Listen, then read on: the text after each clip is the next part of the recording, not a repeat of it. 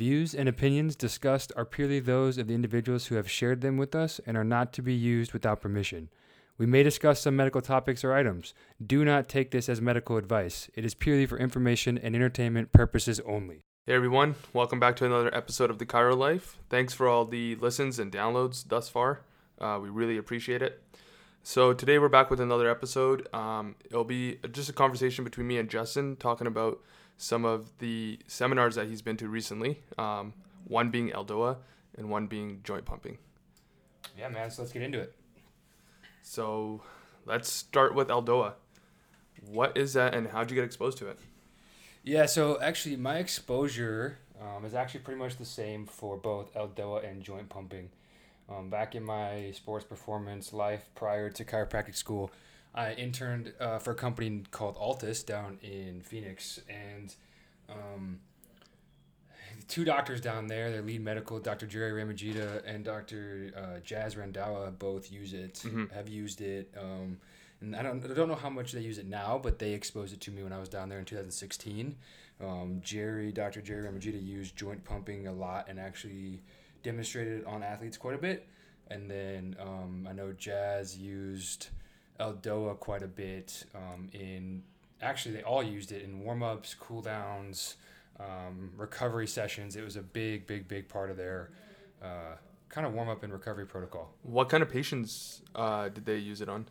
Well, so down there, it was purely athletes. Purely athletes? Yeah, okay. Purely athletes. That was a track and field training center. So it was purely athletes. Now, a lot of those, when they would bring in people to do talks on ELDOA, they had Scott, one of the guys, a major guy with ELDOA, come in and do a talk. Other practitioners come in and are introduced to that as well. So there got other athletes involved as well, because at Exos at the center they had football and baseball. So Exos ended up adopting some of these things, but my exposure is purely track and field. Gotcha. So how would this translate to, let's say, just a general population? Yeah, so really pretty well, I think.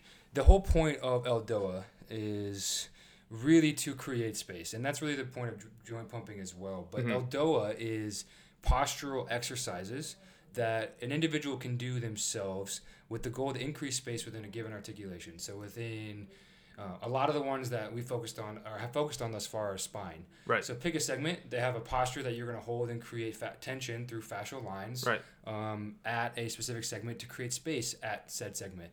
So now what happens when you create space at a segment?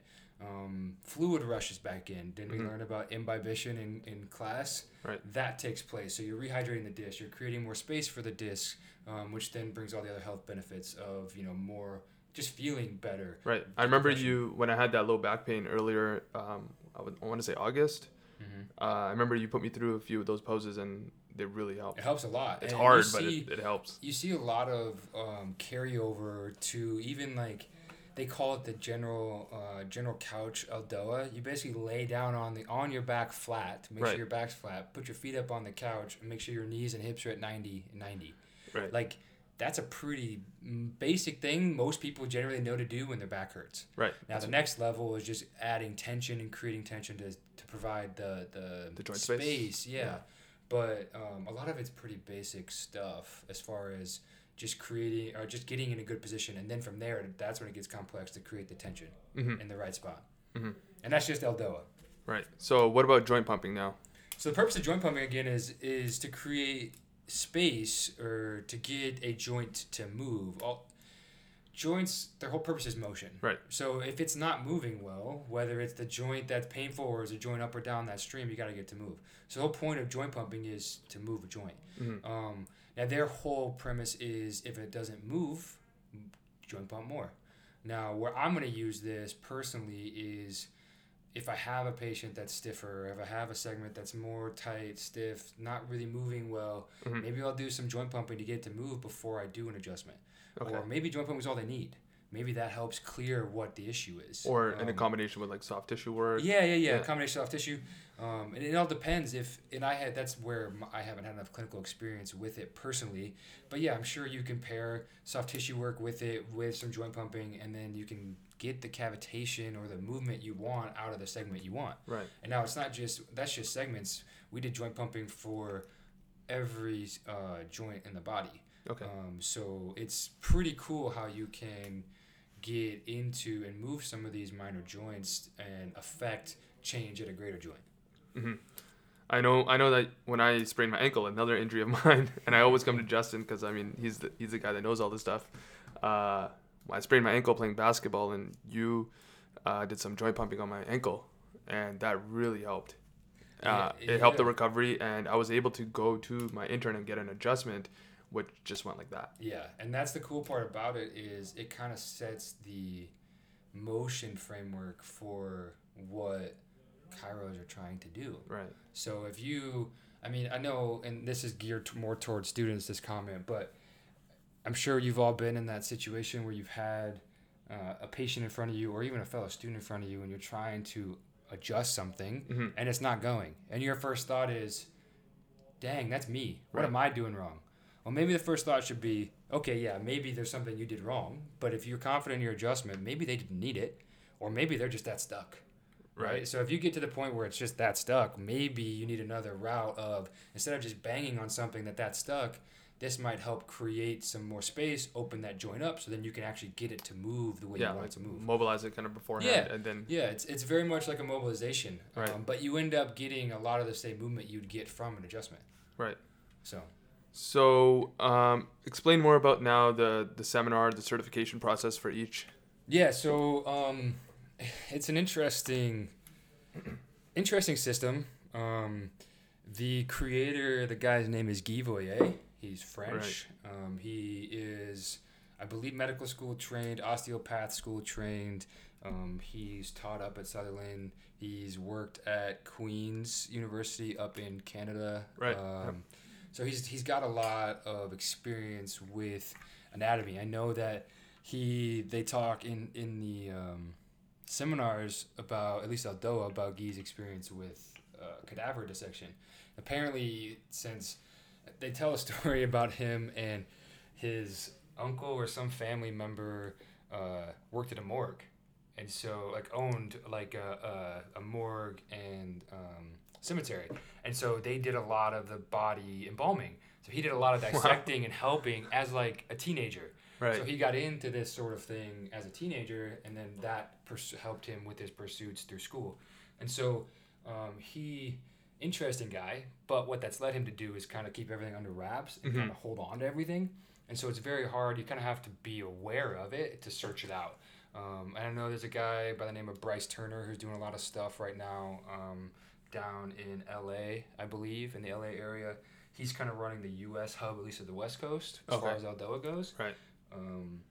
But joint pumping is run by, at least out here, being hosted by a guy by the name of Dr. Jason Amstutz. He is also in the LA area, I think North LA.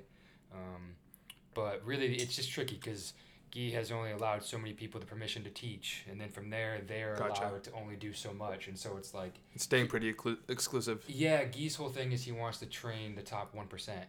Oh, okay. So he's not trying to mass produce this whole thing. Right. But the problem with that is financially it's becoming an issue. And so they're trying to figure all of that out. So anyway, it's a great system. It's an osteopathic system. So it's very different, right? It's not let's just move a bone to move a bone, kind of where we're at very minimally, right? But it's like, okay, you have this issue. Let's assess the joints. Are the joints causing it? Because their whole thing is fascia. If the fascia is matted down to a segment of the spine, to a joint, whatever, not causing movement, then you're going to have issues up the chain, down the chain, etc. Right. So they get into things, their whole base is the pelvis, right? And the pelvis is a bowl. You can look at all the organs that sit in the pelvis. Let's say you have fascial adhesions within the pelvis that are causing some sort of organ constricture. We learn about organ strictures all the time in school. Right. Never learn about what causes them, just that they happen, right? Yeah. But let's say you've been hit in the stomach for whatever reason or you even had surgery. Let's go there. You had surgery and it's scar tissue on your appendix is now causing a bound up of your cecum or on the other side of your descending, right? Yeah. Then you have issues with your digestion, but you don't know that it's caused from the fascial. Yeah, from the fascial connections, and that's just being aware of the anatomy and being aware of these different. Just another layer.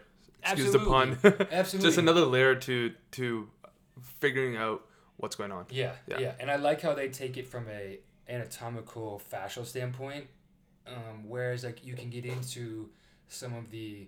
We talked with CJ last time about some of the reflex stuff where it's like you don't really understand what's happening, right? But you understand it's happening, and this is more like, okay, here's why it's happening, and you're always going to find the why because that's part of the entire process, if that makes sense. And it's not like a stretch to understand. It's like fascia. You know, fascia runs from here to here. You know, fascia is connected. You know, it runs around this thing. You know, and it kind of makes sense.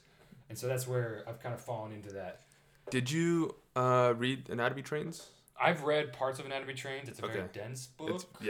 But a lot of stuff that Guy talks about is along those same lines of, I've got the ELDOA 1 here open in front of me, and there's a line that says he was one of the first medical students to fully dissect the anatomical chains, like the fascial chains. Okay. So like the ones they show in Anatomy Trains, right? Similar. Yeah. I mean, I'm not going to say they're the same, but similar. Yeah. And so, like, that's not not a new concept, but two, like, that's a very well-known thing, those fascial chains. And so it's interesting because he expands on it, right? Like, yes, the fascia does run on those chains, but the fascia also runs out, and it kind of connects to a lot of everything. Places. Yeah, and so it's just a matter of understanding how fascia runs, how fascia lies, and that's kind of why I tried to get into dissection with Mama Z, and luckily she's let me come back. I want to see those things myself. Right. Because they talk about doing live dissections. They'll go do live dissections. When I say they, I'm talking about Dr. Jason Amstutz and the Helbers that help the joint pumping. Yeah. They go in LA and do live dissections. That's a course they do. So that's just a really cool thing. It's a cool experience, too. Yeah. Just to see how fascia actually runs in the human body, because they take it out. Right. We don't see it in books. We don't see it as much. Yeah, I was going to say, they never mention it. I don't think it's ever been mentioned outside of the Anatomy Trains book that everybody mentions. Yeah. School itself doesn't mention the fascia. No, other than they do when they're teaching it around muscle. Right. That's usually where you hear about it, is around muscle or around like organs. They teach it. Yeah, in the lab, we learned about it. Yeah, but like you don't learn that it's actually connecting and running. Like the oblique swings and like if your left shoulder's forward, your right hip is that kind of stuff, the cross and all that. Yeah, just like that. Yeah, you don't, and that's the stuff that not to knock anybody's education, and I understand the purpose of our education is to pass boards, but that's just like the part that I feel is missing. Is just that we don't get enough exposure to that sort of train of thought. Right. And that is what, helps people move. Yeah. And if you can't, that's what we're trying to do. We're trying to help people move. In the end, feel better and move. And so that's a big component to that. Yeah, it's like, why not? It's like, we got to hit all of the parts of movement, right? Absolutely. Bones, muscles, and fascia. Yeah. Right? It's like, what? You can't just skip one. No. Right. And that's where I think this joint pumping, ELDOA, the Guy Voyer sort of school of thought is very different in that it only focuses on fascia to start. Like that's the big main component, and then from there it works on tendons, it works on ligaments, it works on other things. Right. So yeah, they have a program. It's kind of a big program. It's under the osteopath. They have this sort of American arm of it. They call it somatherapy and soma training. It's portions of the osteo program. So what I mean is, if you were to go take the osteopathic program, it's a huge program, purely. But it encompasses all of these things. And so it's kind of strange if you're an American being exposed to all of these things separately. You can take them, but then if you want to go into the osteopathic program, you have to redo them within the program. So that's one downside. The other side about that is unfortunately it's a French osteopathic or Canadian osteopathic degree in school, so you can't really practice. You can't say you're a practicing osteopath in the United States. So that's just something to consider.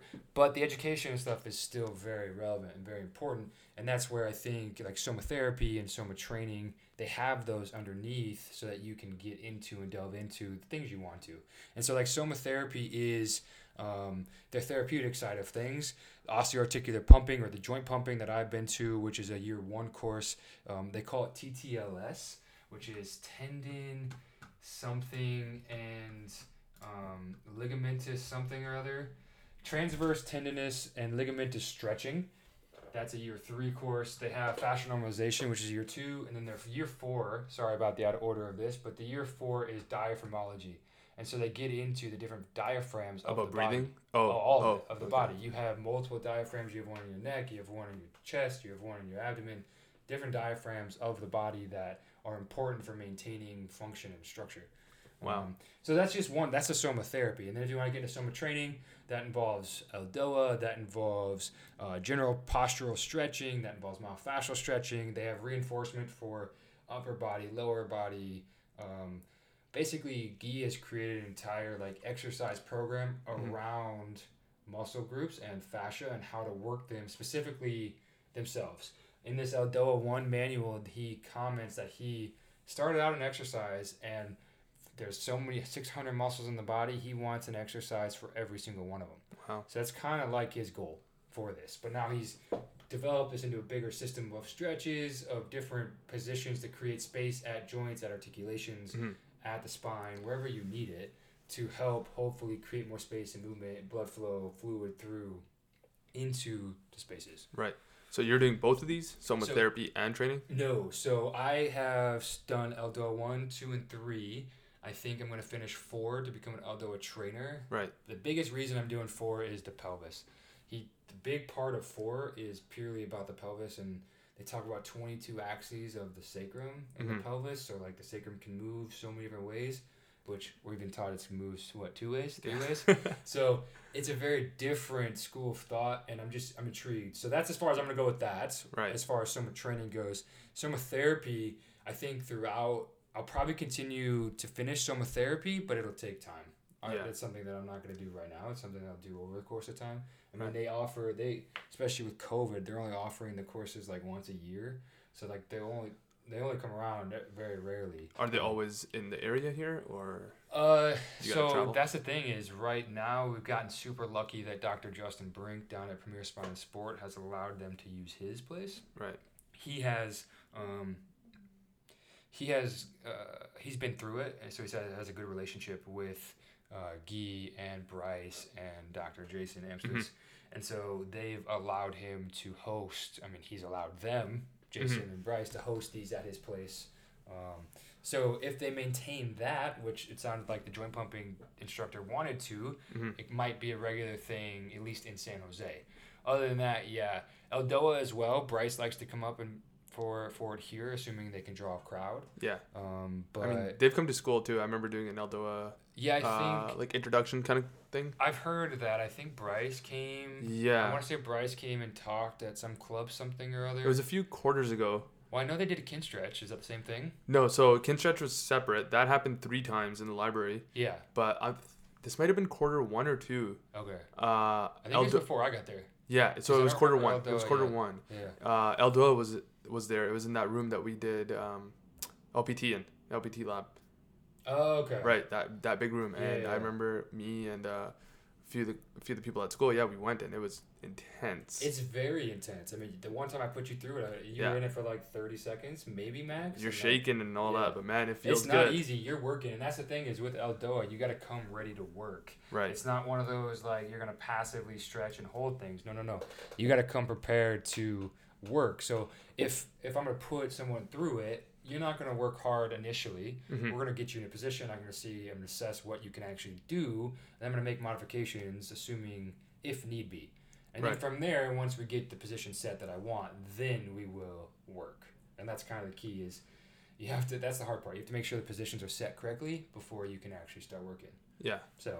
Do you see yourself doing this with every patient, or just patients that need it, that you find out that like they could use this? That's a good question. Like, how would you incorporate this into, let's say, a regular appointment? So, which one, ELDOA or joint pumping? Let's go with ELDOA first.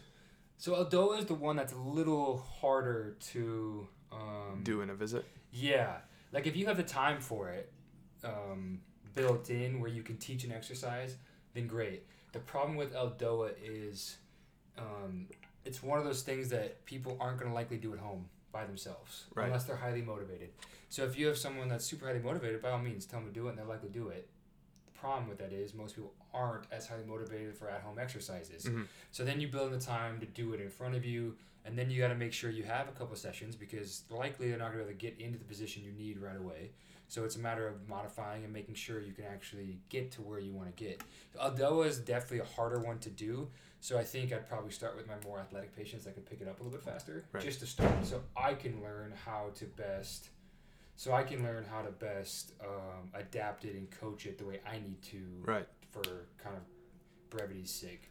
Do you think it's something that you can sets? Like, how do the sets and reps kind of work in that? Yeah, so actually, you're only supposed to hold it for 30 to 60 seconds. Okay. So like an ELDOA stretch, once you get into it, 30 to 60 seconds max. And then can you do it again, maybe one more time, or no? Maybe once more, maybe, but not right away. It's one of those things that if you're doing it ideally, so this is the way that I explain it to us is come in, you assess. So let's say if we look at it chiropractically, I have someone that's got C4 on the right. I've got someone that's got a T8, T9 issue, or even TL junction issue. Everyone has those. Mm-hmm. And then you have something going on, L5, S1. Mm-hmm. So there's 3 different ELDOAs I can have them do for C4, C5, T12, L1, L5, S1. And I can have them do those within a session or whatever. I mean, 60 seconds doesn't sound long for one. So I mean, not at all. 3 minutes. If you're talking 3 to 5 minutes, it's right. But the hard part again is getting into the right position. Right. And so that's where the cervical spine ones are very particular in the positions you get into, and so you have to make sure you're in that position correctly. And so if you aren't in that said position correctly, it's going to be off. You're not getting the tension you needed to be in the right vector, the right plane. Right. Plus, I mean, there is that issue of that mind-muscle connection that the general population might not have, Absolutely. The cues, I remember you cueing me, and it's just some of them it's I understand because of my background. Yeah. But I'm like, man, I don't know if everybody would understand that. And that's the thing is you have to create the awareness, and that's the other part of I think not just for ELDOA or this. I think importance for all of our patients we work with is awareness of their own bodies, how they feel, etc. So this is only a component of it. Right. But yes, I think it requires a heck of a lot of body awareness and proprioception to truly be able to achieve what you need to out of this. Now, I'm not saying you can't get there. I'm not saying I don't want to get there. It's just, it's a matter of it takes time to get there. Mm-hmm. So if you're willing to wait it out, by all means, and work at it, by all means. I will likely use it in clinic because I want to try it. In student clinic? Student clinic. Yeah, for sure. Clinic is that opportunity to try those things. 100%. Where, hey, this didn't work. All right, fine, throw it out. Yeah. Modify, do something else. Right. So, and we also can make appointments for a half hour, 40 minutes, whatever we have time, and they're kind of flexible. So, take some liberties, take some time, use it. No, that's definitely where we're gonna get to hone our skills, but kind of just figure out, like you said, what's working, what's not, modify. But yeah, and then joint pumping. How would that work in an appointment? Yeah, man, joint pumping is something that I'm probably going to use regularly. Right. Of course, being a chiro, I'm going to want to adjust. Right. However, I've had joint pumping done obviously to myself. I've done joint pumping on others, and the instant relief people get from joint pumping alone is amazing. Yeah. And the feeling they get from it is second to none. Right. So I will likely use it all the time. For me, it's going to be a matter of honing in when to use what. Right now, I practice a lot of the general ones, but there's a lot of very specific ones. And so it's a matter of understanding from my assessment when to use. Yeah, that just comes with practice. And it does, yeah. It just comes with time and practice. By specific, do you mean for specific injuries? Or, I know it's based per joint, but what? So let's say for the ankle. Yeah, so, pick a bone in the ankle. Right? You can do a pump for each of the different bones of the mortise joint, of the foot once you get up into the navicular, the cuboid. You can do a pump for any of it. Okay. And so that's where it's just I did only on you. I've only ever done a general talus pump, right? Just to create some space at that ankle because I knew it was just an ankle sprain. Right. Had I done more assessment or had better hands to understand like what truly is taking place within the Vickie or the cuboid or in between, then I'd be able to actually, okay, let's pump this bone. Let's not worry about this bone. Let's be able to pump this bone. Yeah. So like once you get a better understanding diagnostically and physically of the anatomy, what's happening, then you can make a better assessment and direct attack with your joint pump. And then maybe you don't even have to adjust. That's the thing is like you come in with a foot or ankle issue and everyone's like, well, let's adjust that. Well, let's not. Maybe with joint pump it, maybe they feel really good getting out, but I didn't need to make a big old cavitation and them scared because I just pulled their foot off their leg. Yeah. And I know from, like I said, again, you doing it on me, it's also pretty quick. It's not time consuming. It can be. It can be. And I say that because Dr. Jason Amstutz, he treats for an hour to 2 hours at a time, and he does a lot of joint pumping and a lot of this other stuff, obviously. But I asked him in the seminar. So I said, how would you do this if you had 30 minutes, right? Not 2 hours? How would you do this to fit it in? And he couldn't really give me a good answer because like he doesn't have to do that. He's like, I would never do that. He has a luxury of 2 hours. Yeah. The problem is not the problem. I guess the false sense of this doesn't take any time is I've only been working on youthful young bodies that even though you guys are stuck, things move a little bit easier. Right. It's the people, the little older people, or the people that have been in a certain pattern repetitively over and over again, that stuff might be stuck a little harder. Yeah. So that's when their whole thought process of, well, if it doesn't move, keep pumping it. It'll move. Once you feel the movement, then you know you've made change. Yeah. Again, and their whole thing is with joint pumping, it's moving at the joint, but what you're doing within the joint is you're creating a gradient of the hydraulics within the joint. So like the synovial fluid and all that stuff. It acts like a they talk about it like a waving and like a hydraulic sort of pump, and you're trying to create, if it's stuck, it's not moving. So there's no hydraulics, quote unquote, happening. Right. So if you can create a gradient of the fluid moving through the joint, then you're going to reinstore some joint motion and everything else. Conceptually, it makes a lot of sense. Absolutely. It makes a ton of sense, actually. Right? And so it's a very, I mean, you watch me do it. It's a very simple concept. I'm super interested in it, to be honest. Every time you've done it on me or Tanner, I'm just always intrigued. I'm like, this is something I can definitely see myself doing. Yeah. I plan on fully using it in clinic a ton.